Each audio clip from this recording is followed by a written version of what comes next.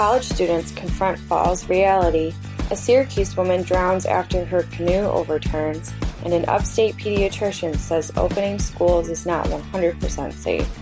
This is your Syracuse.com news flash for Thursday, July 16, 2020. I'm Allie Healy.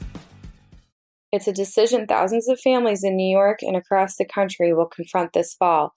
Is it worth returning to college in a pandemic?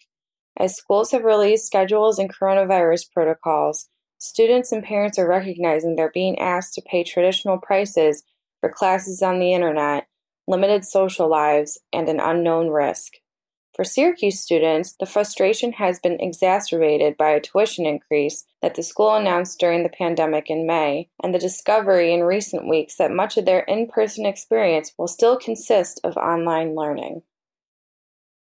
A Syracuse woman is dead after a canoe accident early Wednesday on the St. Lawrence River. State police said Cookie L. Brown, 28, fell into the water after a canoe she and another person were in capsized at about 9 a.m. off of Indian Point Road in the town of Hammond in St. Lawrence County. Brown was not wearing a life jacket, police said. A second person in the canoe made it safely to shore.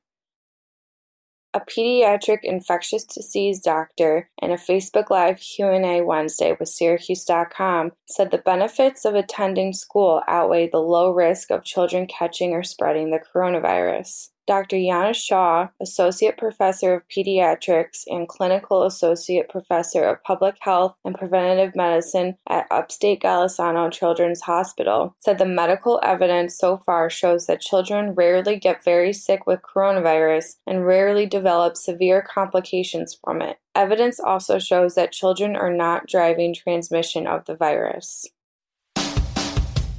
That's your Syracuse.com news flash for Thursday, July 16th. I'm Allie Healy. Have a great day.